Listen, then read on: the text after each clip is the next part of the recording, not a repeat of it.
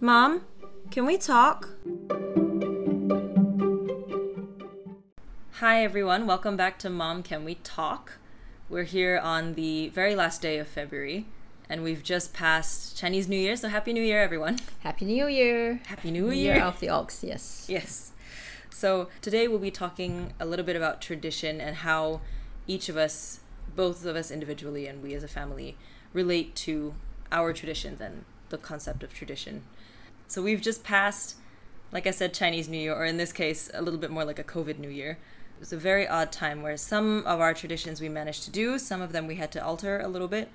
So I wanted to ask you, what was the thing you think that we managed to do that was most important for you?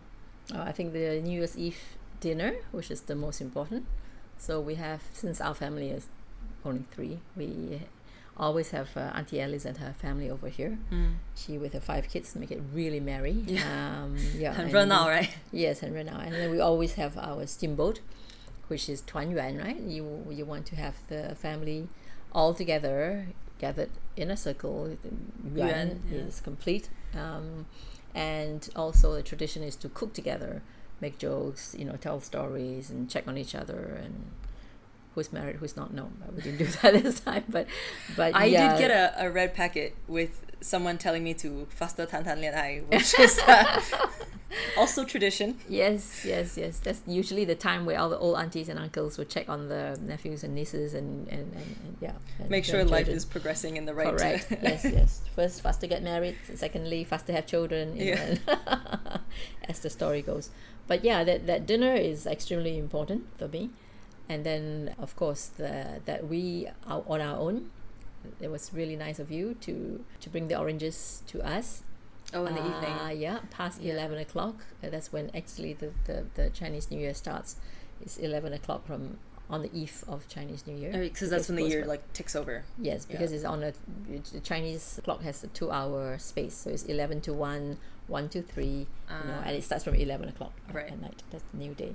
So it's really nice that you have the oranges for us, and also keeping to our tradition of kneeling, not as a slave, but as a loving daughter. I do that for my mom, and then we offering you blessings with our red packets. And actually this tradition, as you go, and just to warn you, when you start working, then it would be like we presenting you with red packets, and you presenting us with red packet with your blessing and respect as well. So we're giving you your due respect, and you're doing the same for us. It's something that I'm actually quite looking forward to, because it's always been, I think I've discussed it before, and sometimes the friends that I discuss it with have a little bit of a reaction to when I say, Chinese New Year, I come with the oranges after 11 and I kneel and present them to me. And when they hear kneel, they're like, oh, you what? Yes. And it's very, I think because kneeling has a different significance in different cultures. Right. And often, even now, when you see in movies, someone is kneeling, or they mention that, I'm on my knees here. It has such a meaning that is... Condescending, Exactly, condescending. It puts you down somehow to kneel. Yes. And I think it would be so easy for me to believe that and feel so bad to kneel, but you don't see me that way, and I don't see the action that way, and therefore it is not that way. We make that meaning ourselves. I'm actually, when you say kneeling, I'm just seeing myself right now, at the care library where I work or volunteer. I often would kneel down to help somebody with their exercise equipment, right, or putting the band around their knees or their feet. Oh, they use the stretch I have to go down, because they cannot stand up. So I'm just wondering also, traditionally, for the old folks, you don't want them to stand up because it's difficult for them. So therefore, the younger kids would kneel down. Anyway, in my own mind, when I was kneeling all these years, I kneel with love and respect. So to me, it's definitely not something to subservient myself or in that manner. It's an entirely different feeling. Actually, it's such a powerful thing, I think, to be able to kneel with love and respect, because it means that I'm the one deciding how I'm kneeling. I have the agency to respect you in my kneeling. Yeah, exactly. Because I'm not being forced. I'm not being. It's something that I do out of the love that I have. There was an article recently in China about in the village that people were kneeling to their village heads, and I think that's nonsense, because you don't kneel to. Why would you want to kneel to a village head? And that's taken out of context, or somebody trying to use their power. Yeah. Also, the other things that I really enjoy is usually on the first day of Chinese New Year, we will go to the temple first thing in the morning to pay respect to Ama, who has passed away. Yeah. And now to Eddie, who, now I cried. You've been crying. It was the first time that we saw him there as well, and I remember I got there and I thought it's just such a regular thing to me to go to a temple and pray to Ama, and I remember the first few times that was rough, but I fully forgot that he would be there too. Eddie would be there too. And so I got there and I saw the picture and I was like, ooh. It was difficult though. There was a moment in the room. Anyway, so this year we couldn't do it on the first day. No. But we did it before the Chinese New Year, and also we managed to get the permit to go within the 15 days of Chinese New Year. Yeah. That was nice. And like going to the temple is also another gathering. So the different families would come together and we would go together, and the cousins could meet. And so to me, the temple visits are also another opportunity for families to gather and to catch up in these busy times. Yeah, I think that's one of the biggest things. It's just there's so many coded places for people to meet, to care about each other, to ask if everyone's doing okay. Yeah. But with the temple, I think the thing that really strikes me about that is it's where you remember where you came from. Yeah. Like we're all here. We all care about each other because we came from here. We all came from the same blood, and that's very. Yeah. It's especially important for me because it was where I always felt like, me too. I don't look like you, I don't sound like you, but part of me thinks like you, and part of me breathes like you, and I remember that. It is nice because that was never disputed among your family, but it's nice to be reminded. So when you say you have to clarify it's with your cousins. Yes. I'm talking about my cousins. I'm talking about the children of your siblings. And then of course we would visit Auntie Alice, because my mom used to live with her, so that would be the first station, and also she's closest to the temple, and that was for convenience. And then in tradition we would visit the eldest in the family, so the eldest brother, the second brother, now Eddie's gone, so it's Eric's family, and then it comes down, and I'm the last one, so then I will have the final gathering of everybody. Yes. So. And this year I was also very excited about the visit from Nicholas and his family. That was really nice. We spent time playing table tennis. Yeah, he really got into it. Challenging the old aunt, which was really fun. Fortunately, I could manage a stroke or two. Are you kidding? You smacked him. No, it was so much fun. And little Cody was just like, what is happening? My dad. Yeah, and it was also so nice to see Diana and Mason, although Marco and Edmund couldn't make it. But it's very nice. And we spent full 5 hours talking, and running through life and checking on each other again. Is really, really nice. Yeah. And for context, Diana and Nicholas are both my cousins. Yes. And they have children, so they're their own children. Their own children. Yeah. And I'm, young and unmarried. So my generation of the family is huge. And it's interesting because Chinese New Year is where every year I'm reminded of how big the group is. Catch up with your cousins. Yeah, that's really nice. So these are the things we do, but I'm curious because I feel like we don't follow as many of the traditional, I don't want to say beliefs, but the stories. No, we keep the the kitchen god on. thing. Yeah. Oh, yeah. Also, we don't, those aren't as common in our Correct. Yeah. So in our family. Even for my mom, she doesn't do it, but some families have a kitchen god, and on the 24th day of the 12th moon, the kitchen god is supposed to go back to heaven to report to the Jade Emperor about the activities of the family. Oh my God, we have our own little snitch. We have our own he's spy. Like Santa Claus who will report on how good or bad you've done, or how kind or unkind you've been to the whole world and neighbors, etc. And they would be served. They is a he. It's one, and usually families would be serving the kitchen god the sticky cake, nian gao, which is really sweet, so that he will only say sweet things about the family, good things. And also it's really sticky, so that he can hardly open his mouth, so not much will come out of his mouth except no news is good news. Things. Exactly. No, but we don't do that. But we do buy the nian gao, which is really nice when you put the yam. Yeah. But we do keep the lights on the New Year's Eve until the next morning. Not all of them, but just the main. Enough. Yeah, the lounge, the yard lights, just to celebrate. Like in tradition, there's a belief that the monster nian will come, and then if you put the lights on, firecrackers, and the color red. Yeah, and the color red, he will go away. But we don't follow that. Like sweeping the floor, we never sweep the floor straight out the door anyway. So yeah, so that's not a tradition we follow, and neither do I believe in like when you sweep the floor out the main door, you're sweeping away your luck.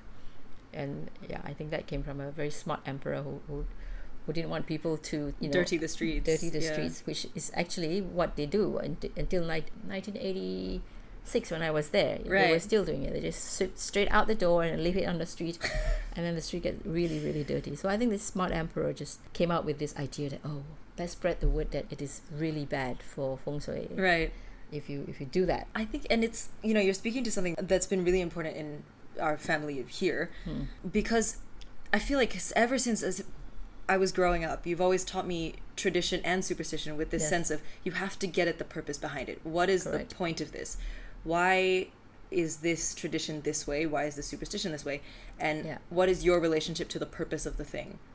Yeah, so like cutting nails in the middle of the night and the devil will come there. That's with flickering candlelight. You don't want to do that. And cut your flesh. Yeah, especially before you had like a nail clipper, a safe nail clipper. You'll be using big scissors. Yes, correct. Yeah, I think it's so true that we need to differentiate superstition from tradition and culture, because the values has to be understood. Yeah, but like Chinese New Year, we always have fish. Yes. Nian yu yu. So the fish sounds the same as surplus, and like having a fish will be like you will have surplus, but the fish has to be also specially cooked.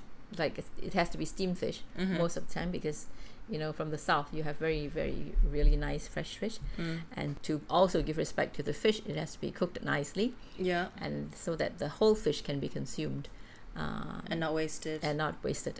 You've taken this fish, and you have to have enough respect to eat the whole thing. Correct. Yes. So when you steam a fish, you also have to make sure. This reminds me of the mother-in-law story that.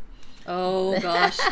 That in the old days, the first meal that a daughter-in-law cooks for the family has to have that steamed fish, and that steamed fish has to be steamed in such a way that the flesh of the fish would just barely lift away from the bone. Right, so it has to be. It cannot stick to the bone because it's undercooked. Yeah. But if it comes clean off, it's overcooked. Correct. So it has to have this like slightly sticky. Yeah. And also the serving of the fish.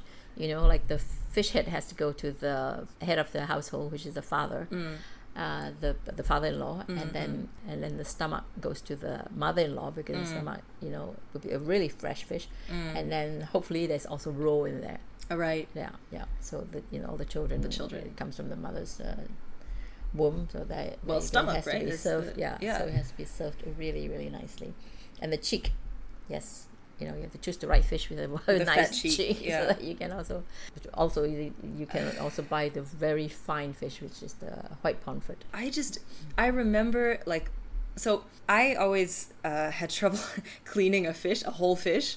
So if you ever cleaned up a fish, you know what I'm talking about, when you actually have the fish in front of you and it's steamed and you're trying to pick the pieces off while leaving the whole sort of fish bone there nicely, and it has to look it's so to elegantly clean a fish, debone a fish.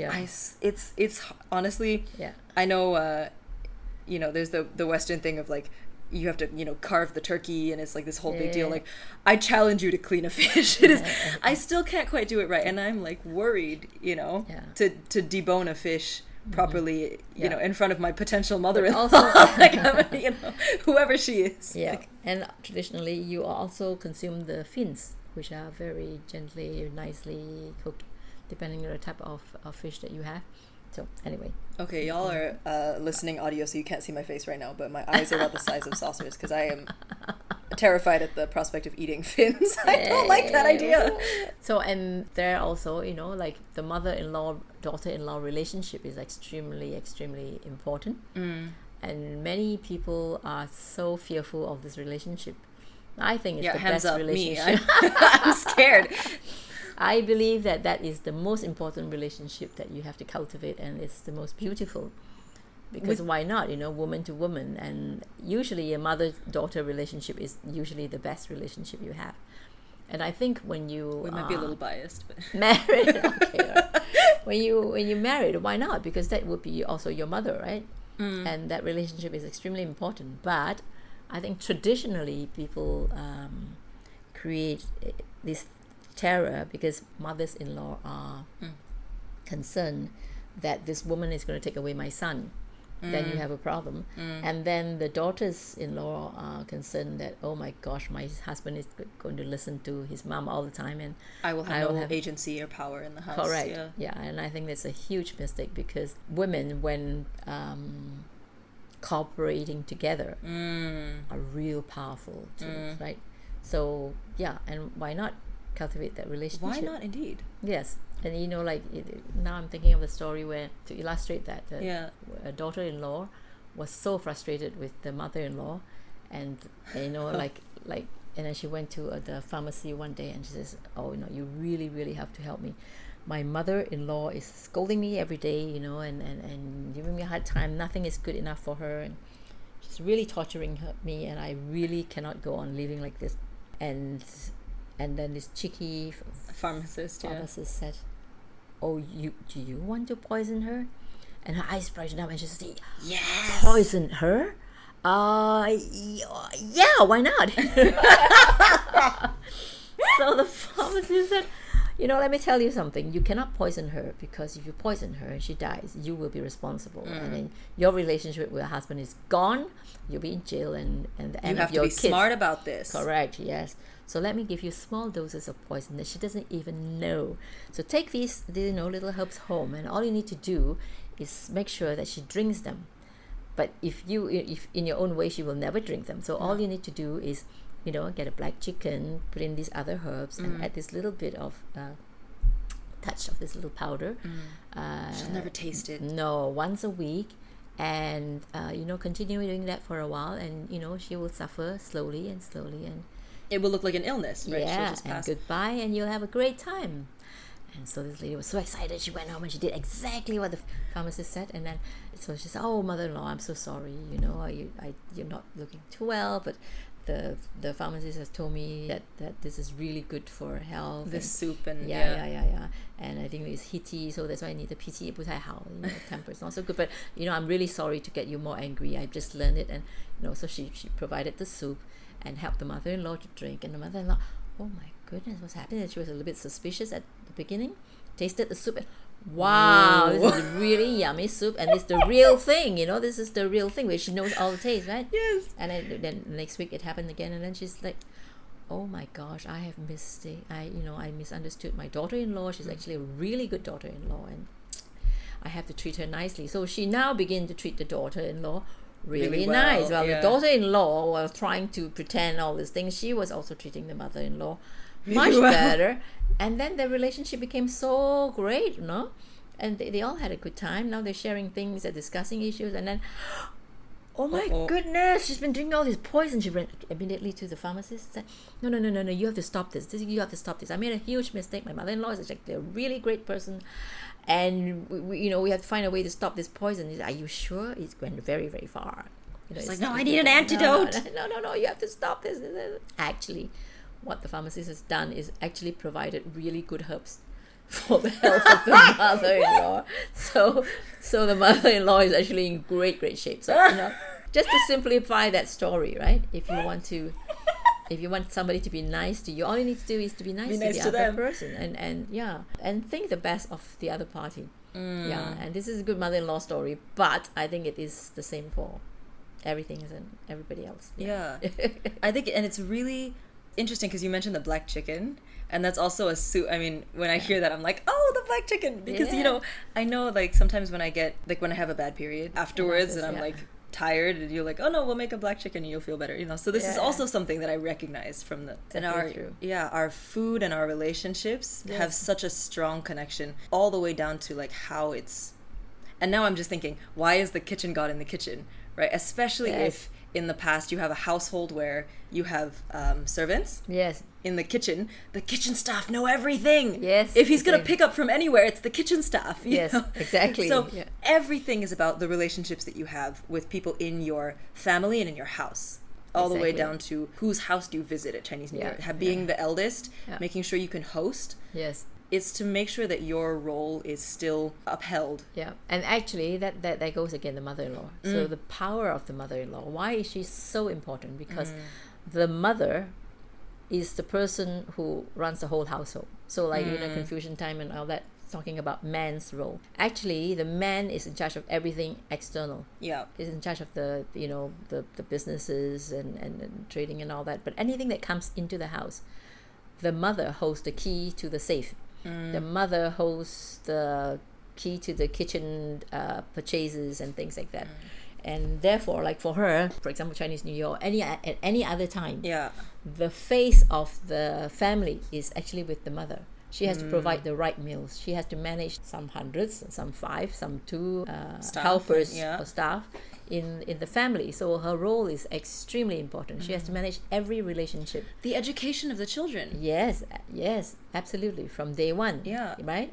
And also when you have daughters-in-law, how do you manage the first daughter-in-law down to the, like in the past you can always have 12 kids or more, or the 5 wives of your husband, right? So she has to have the power, and she must know how to use this power, this authority, with full responsibility. So if she is a responsible person, she will be able to manage this household like any huge companies or a country, right? It's a family business. It is, including the education, which is most important. So mothers are, I am no, a mother. please, But that's why the matron of the household has to be respected in that manner. So that if you are a daughter-in-law coming in, you also have to remember that one day you are going to be the mother-in-law. You better learn. And you have to pick up the right stuff instead of criticizing the mother-in-law and giving her a tough time or being a nuisance. Instead of cooperating with your mother-in-law, what a wonderful world you will have, right? I think it's so interesting because also with the Women's Day coming up, right? Yes. next month, 8th of March. Yes. 8th of March. It's the idea that it would be so remiss to come into a household and not really understand how it runs and whose work makes it run. Exactly. Because it's not this idea that, okay, the mother-in-law, the dragon, who's like, this big scary character, you have to watch out for her. She's working. She's at work. She's got managerial work. She's got so much. Something else just came to mind. Who else can tell you more about your husband than your mother-in-law? Seriously. There you go. Who would you want to gang up with if your husband is not doing right? Yes, absolutely, right? And again, we get to what is the purpose of the tradition. So even the traditional roles, the script has become, okay, the man works, earns the bread, makes the quote-unquote big decisions, right? And then the woman stays at home. Right. And like, if you write it that way, stays at home, then of course it's just doing nothing, When you think about what a household was at the time when you would dedicate someone to manage it, that was a massive undertaking. Correct. It's so unfortunate to look at the script without looking at the purpose and seeing how you have to respect both people for the work that they do. And actually, now that you mentioned Women's Day on the 8th, I think women today has to, I made the mistake already, so hopefully that we have to realize that today we are earning our parts, financially. We're working financially. We are as capable, if not more capable, or really that we are completely financially independent, and to ensure, on one hand, not to overdo it, because like for me, providing for everything, and the world still thinks that I'm the traditional housewife. Housewife is the one who makes me sick. And that everything comes from your dad, which is so untrue. Right. But we also have to realize our duties as from tradition, that the education, etc. of the kids has to come from at least 50%, must be from us. And we have to play a huge role in there, if not more than 50%. And also to be able to manage the whole household with your partner, because I think many women forget to include, many women, especially me, to include the partner from the beginning. That both parties must play a part and take responsibility for the household, for, you know, the management, for, you know, even if you have staff at home, it has to be both parties. But I think women, and really I'm speaking from experience, that this is not a good idea. So just to just do it, like, and take it for granted. And, chong off is correct. Take it for granted that it's my job. It is actually, now that I have some senses on my head, it should not be my total responsibility. I think that's really deep understanding, because if you go to, okay, take away the script, what is the purpose? What are we trying to do as a household? We're trying to educate the next generation. We're trying to maintain sustainability of the household. We're trying to, etc., right? You break down all the tasks. Yes. Both parties are equally responsible for those tasks occurring. Correct. However the role is split up, who does which job, doesn't matter, because if you have a partner and you guys decide, okay, we're going to do this together. Yes. If it's my role to do this part of it, you have to do your part so I can do my part. Correct. And we together have to decide who's going to do which part, consciously knowing it. Yeah. But I think the most important thing is the message that you send to your kids. So because, you know, the next generation will be watching, you know, you, not in what you say, but what you do. And actually everything starts at home. So if you want to have, you know, forget about women's sleep and all these other stuff. Because if you want to have women getting into the workforce, getting into the boardroom, etc., etc., all those start from the very beginning, from the household. From the household. And I mean, and from my experience, I have no question at all that I could be in a boardroom or in a you know, in a household anywhere. Because to me, you know, you always presented them as equal and as equally needing of effort. Correct, but I don't practice it, which is a problem, and that's my fear with you, that you will be practicing what I do instead of what we discuss. So that's something that I really like to stress to women out there as well, that do not take too many responsibilities, because you need to look after your health, you need to look after yourself, you need to have a good partnership, and also let your partner play the part and help them enjoy the part. Because most of the time they are not, in my generation anyway, or even in your generation, you have to watch it, because we were raised by you guys. Yes, right, exactly. So I'm now telling you my mistake, that quite often males are not brought up to enjoy these kind of chores, although there are lots now, but we have to consciously do it. Like my brothers, they were taught from day one, you know, to cook, to wash, to housekeep, and all that kind of stuff. And they're real proud of it. Yes, and they're really good, really house proud, and they enjoy it, right? Yeah. So that's what I'm saying. You need to have that from, you know, when they are kids, to ensure that they can enjoy these kind of chores, because it's enjoyable and it's required when they grow up, and in their own family. It will be required. Right. And let's you prepare may as them well properly. Enjoy the things that you need to do. Yes. Yes, absolutely. That's my motto. So you're very good at that. I'm still kind of learning how to enjoy the things that are necessary for me. But I'm putting work into learning. Which is But remember, teach the boys, share it with the boys. I think the idea of like being able to share everything. Yes. You know, from being able to have physical contact, to be emotional, to know how to cook, to you know, everything should be equal opportunity. You know? It doesn't matter where you come from, you know, whether you were European, American, Australian, Chinese, Indians. I think it calls for sharing. Like, I'm going all the way back again now, right? That's why we gather every Chinese New Year. Yes. Because we need to make sure that even if I'm somewhere else for the whole year, there's one time a year I come back and I share, damn it, you know, we're together, we have space for it. Yeah. Exactly. And we share also things to learn from your other, you know, learn from all your cousins, what they're doing and how they're progressing or not progressing, and what are the reasons for it. Not criticizing, but to be a critic for yourself. That you are learning from each person. That, like what I'm saying, like I have all these ideologies and all that, and I don't practice them because I'm so used to the habit of chong, you know, like you say, that I go ahead and clear everything or do everything from the beginning, which is a huge mistake. But that relationship that you have with me, that we have with our extended family, etc. It's something that comes from making sure traditions are passed down. And when I say that, I already know how it sounds, because when you hear sometimes, oh, we have to make sure the tradition is passed down, it sounds like that will come at the cost of allowing people to be who they are, or creativity, or whatever. I think it is. The key thing with passing traditions down is it's supposed to give space for that. Yeah. It's supposed to say, okay, but here's how you can be who you are in a way that is actually good for everybody. You can be who you are without having to step on anybody else to do it. Yeah, and I especially enjoy when my nephews and nieces, like from all my brothers or my sisters, like when they come around and discuss issues with me, I feel really honored. Well, I'm the youngest of this family, so I'm the closest to the nephews and nieces. But you're like the young aunt. I'm the young aunt. Yeah. I'm enjoying both generations. But I feel that they also know, and I'm always the kid that they play with, and I'm always the disciplinarian for everybody, right? It's true.